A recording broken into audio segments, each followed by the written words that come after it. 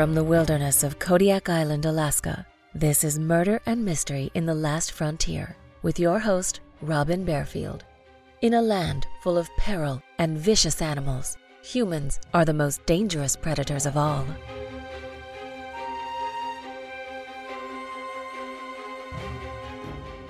At 2:45 a.m. on October 11th, 1997, three friends in Fairbanks were heading home from a bar when they discovered the badly beaten body of 15-year-old John Hartman. Someone had kicked the boy's head so many times that he was unrecognizable. He died the following evening when his parents agreed to take him off life support.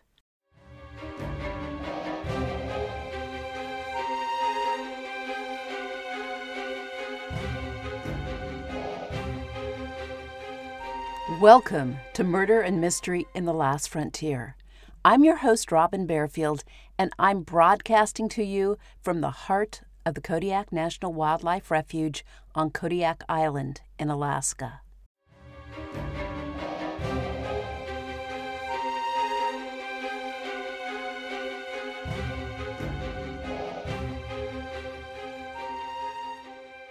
The night someone beat John Hartman and left him in the street was a wild Friday night in Fairbanks. Citizens of Alaska receive a permanent fund dividend check each year in October as part of the investments made from the state's oil revenues. On October 10, 1997, the state issued a permanent fund dividend check for $1,296 to each Alaska resident. For some, the extra money was an excuse for celebration and substance abuse. There was also a big wedding in Fairbanks that night, and the wedding spilled over into the loud after-parties. The Fairbanks police stayed busy with callers reporting crimes or excess noise.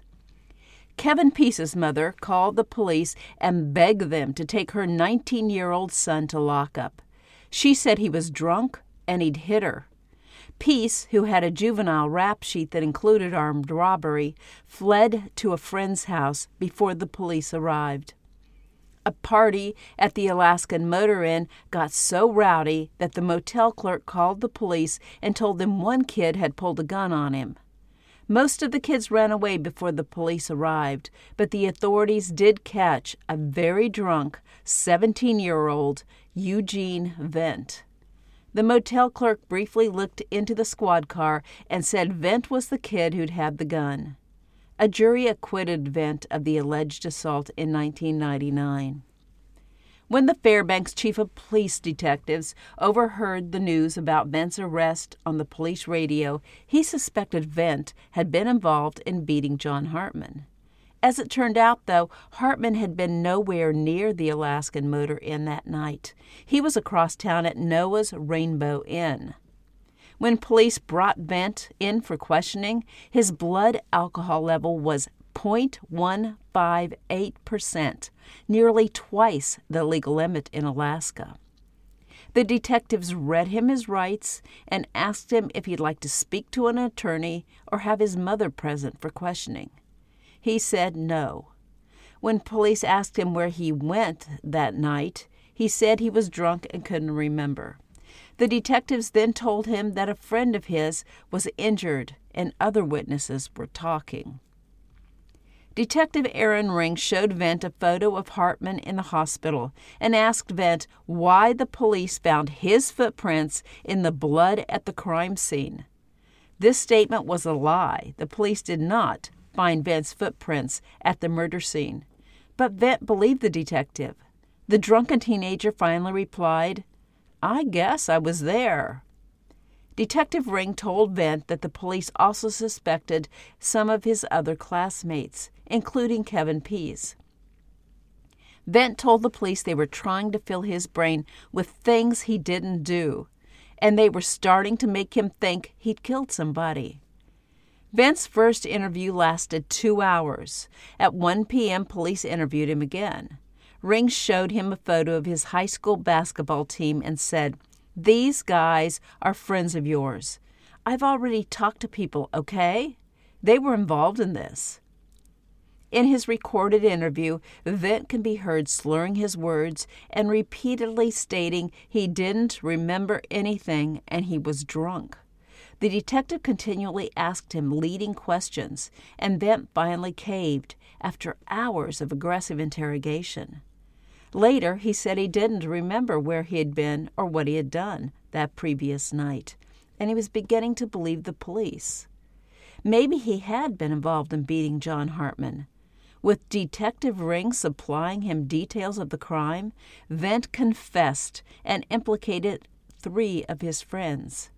Years later, Detective Ring defended his technique of providing suspects with information about the crime and lying to suspects about specific evidence, as he did when he told Vent he'd left a bloody footprint at the crime scene.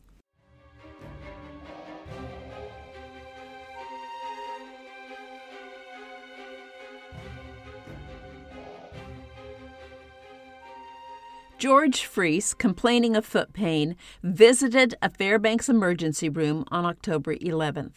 Freese, 21, told the doctor he was drunk the previous night and must have kicked someone, but he didn't remember who he'd kicked or why he'd kicked them.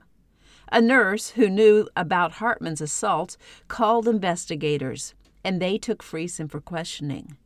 Detectives confiscated Freese's boot and held it as evidence. Police told Freese that Vent was already cooperating with them and had named him as an accomplice in the beating death of John Hartman. Police vigorously interrogated Freese until he confessed. Next, police went after Marvin Roberts, the valedictorian of his class, and someone who seemed to have the perfect alibi. Roberts was dancing at a wedding reception when Hartman was attacked and had many alibi witnesses. Still, police knew that Roberts attended the party at the Alaska Motor Inn after the wedding reception ended, so they thought he must have committed the murder with Freese, Vent, and Peace. They believed the 4 young men were driving around town in Roberts' car when they saw Hartman walking down the street, and they stopped, robbed Hartman of $15, and beat him to death. When the police picked up Roberts, they lied to him and told him his car's tire tracks matched the skid marks left at the scene near where the assault occurred. They then played the recording of Vent's confession, which implicated Roberts in the brutal beating. Unlike Vent and Freese, though, Roberts did not cave. He repeatedly told the police that he was innocent and had not even been at the crime scene. Peace also refused to confess when police questioned him. At first, authorities thought they had collected abundant physical evidence. They believed Roberts' vehicle was the getaway car, and they found a bloody shirt and a marijuana operation at Peace's residence. As it turned out, though, photos of the skid marks did not match Roberts' vehicle, and the blood on Peace's shirt was his own. Fingerprints and fibers collected from the car were inconclusive, and they found no blood in the car. The bruises on Hartman's body could not be matched to specific footwear or sizes, so prosecutors made an unscientific phototransparency to compare Freese's boot to Hartman's bruises. Jurors were shown this overlay in court and must have felt confident that Freese's boot caused the bruises.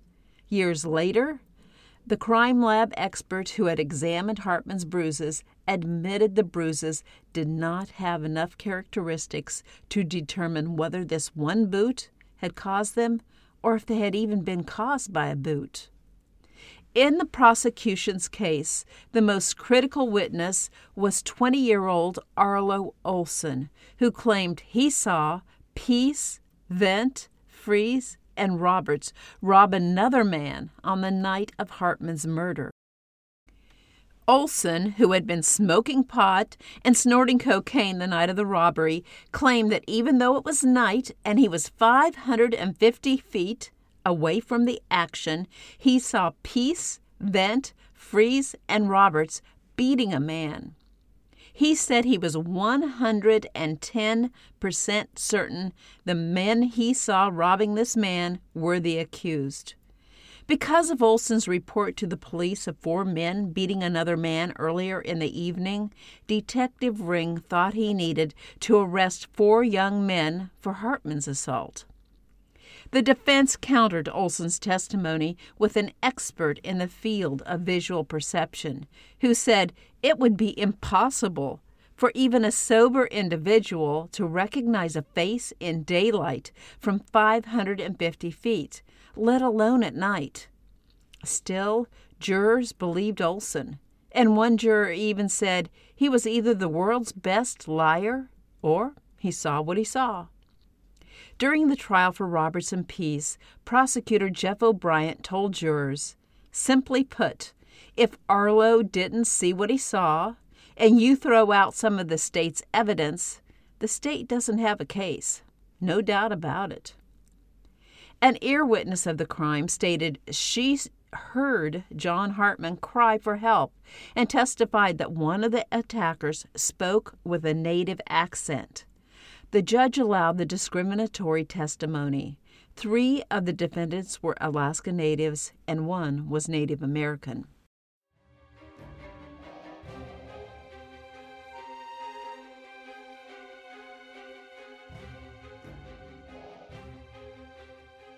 I want to take a short break to thank the creative folks at the puzzle game app Best Fiends. Along with my patrons, Best Fiends provides me with the funds to research my stories and maintain and promote this podcast. I knew I could never put an ad in a podcast episode unless I really used and liked the product. One of the things I love about Best Fiends is that they feel the same way. They insist that you play their game if you're going to advertise it, and I respect their integrity. I tried Best Fiends to judge if it would be a good fit. I loved the game from the beginning, and 2 years later, I still love it. It gives me energy, improves my mood, and relaxes me. I don't know what your winter has been like, and I'm including anything after November 10th in my definition of winter. But ours has been brutal. We've had the coldest temperatures we've seen in years, and one wicked storm after the next has pummeled us. Right now, our forecast is heavy snow with hurricane-force winds. Our water froze 3 weeks ago, and we will not have running water again until spring. Yeah, you get it. I'm a little crazy. How do I relax? My Best Fiends don't care what the temperature is or how much the wind blows. They just want to help me solve the puzzle and move on to the next level. Best Fiends is a wonderful game I can play offline. It has bright, cheerful colors and funny insect characters. Even after 2 years, it is my go-to escape, and I highly recommend it. Whether you need to escape from the weather or the endless holiday gatherings, Best Fiends is wonderful therapy, and it has been tested in December in the wilderness of Kodiak Island, Alaska. Engage your brain with fun puzzles and collect tons of cute characters. Trust me, with over 100 million downloads, this 5-star rated mobile puzzle game is a must-play. Download Best Fiends free on the Apple App Store or Google Play. That's Friends without the R. Best Fiends.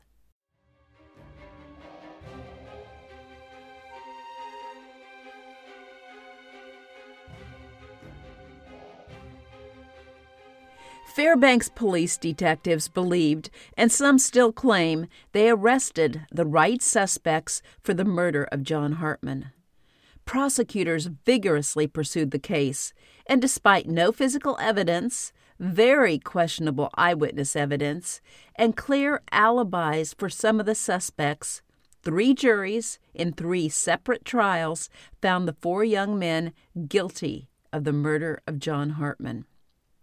Vent and Freeze had separate trials, while Roberts and Pease were tried together. Vent, Pease, and Roberts all had alibis for the time when someone assaulted Hartman, and none were more convincing than those for Marvin Roberts. According to several people, including pregnant women who did not drink any alcohol that night, Roberts was dancing at a wedding reception at the time John Hartman was beaten. Prosecutor O'Brien dismissed these alibi statements by claiming this was a case of Alaska Natives lying for each other. Apparently, the jury believed the racially charged reasoning offered by the prosecutor. Due to the racial slurs allowed in court, the Fairbanks Four, as the defendants came to be known, became a major civil rights cause for many in Alaska. Freeze received a sentence of 77 years. Vent was sent to jail for 38 years, and the judge sentenced Roberts and Pease to 33 years and 79 years, respectively. Over the years, the men made numerous appeals, but the Alaska Court of Appeals repeatedly upheld the convictions of the four.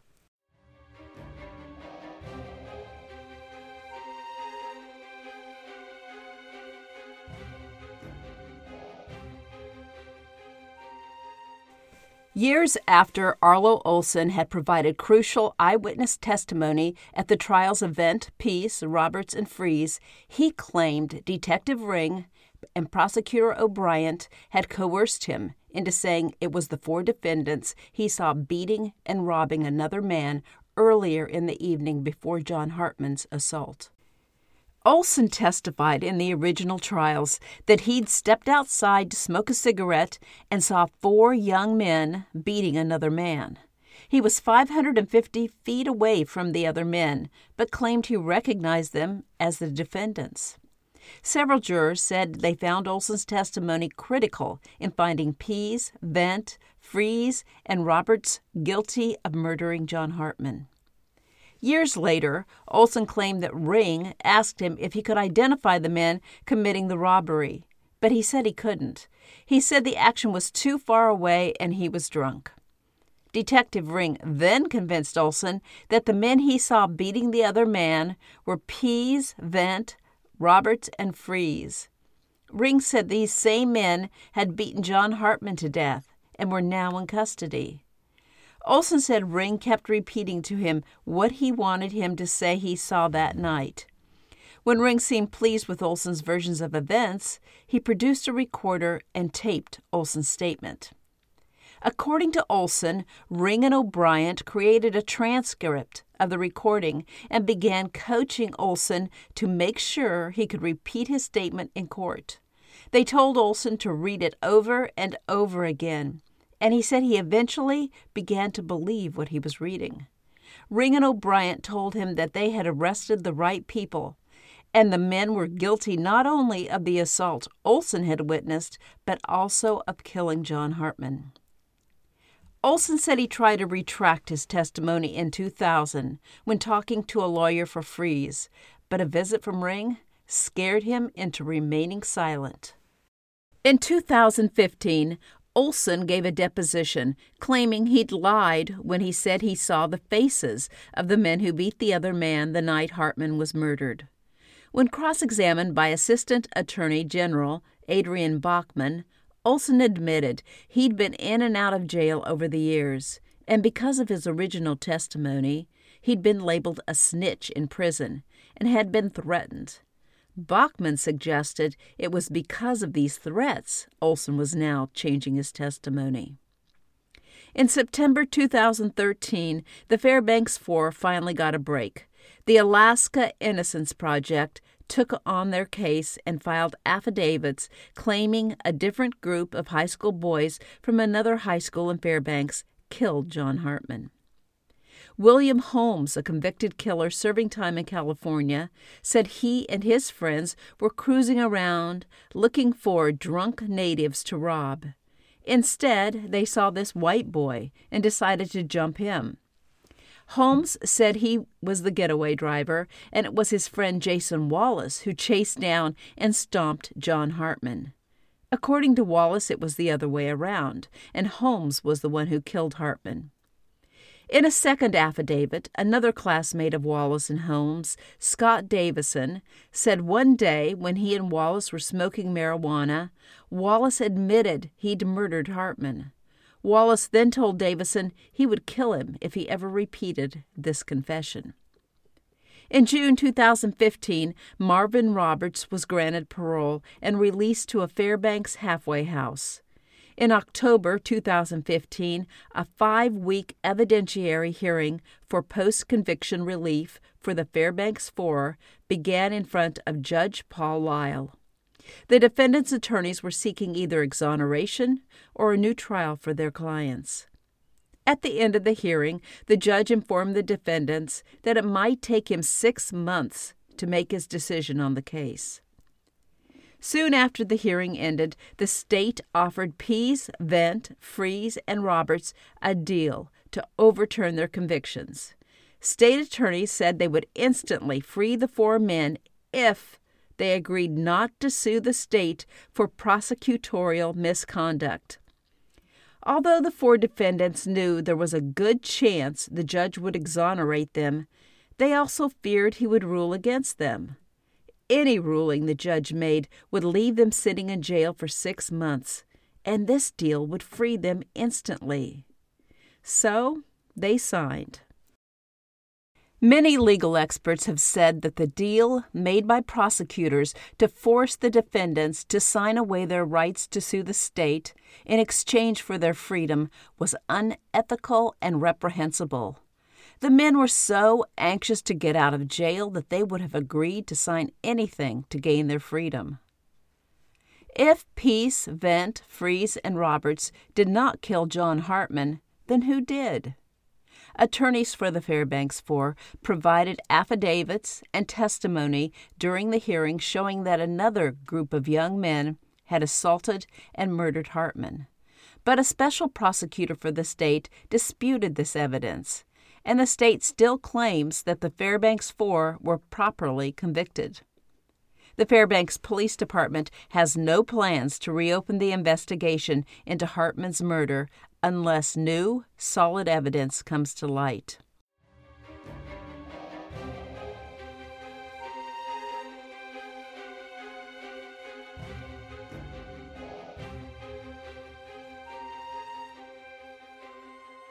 As a sad footnote to this case, Arlo Olson, the witness who claimed his testimony was coerced by police and prosecutors, committed suicide in prison in June 2017. He had been in and out of jail all of his adult life and had struggled with mental illness, addiction, and behavioral issues. More than a half-dozen attorneys represented the Fairbanks Four in their final hearing to prove their innocence. Kate Demarest, an associate with the Anchorage-based firm Dorsey & Whitney, was one of these attorneys. Less than 2 weeks after the state freed Pease, Vent, Freeze, and Roberts, Kate Demarest's husband Dave flew a small airplane into the downtown Anchorage office building where Kate's law firm is located, killing himself, totaling the plane, and damaging the building. The crash happened early in the morning, and no one in the building was hurt. According to his family, the cause of the crash was suicide. To help the attorney who worked without pay on their case, the Fairbanks Four held a fundraiser for Miss Demarest.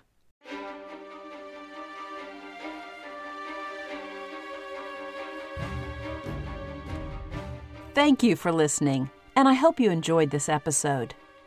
Thank you to my patrons for your support. Check out the show notes for more information on how you can support this podcast and unlock extra episodes by joining the Last Frontier Club.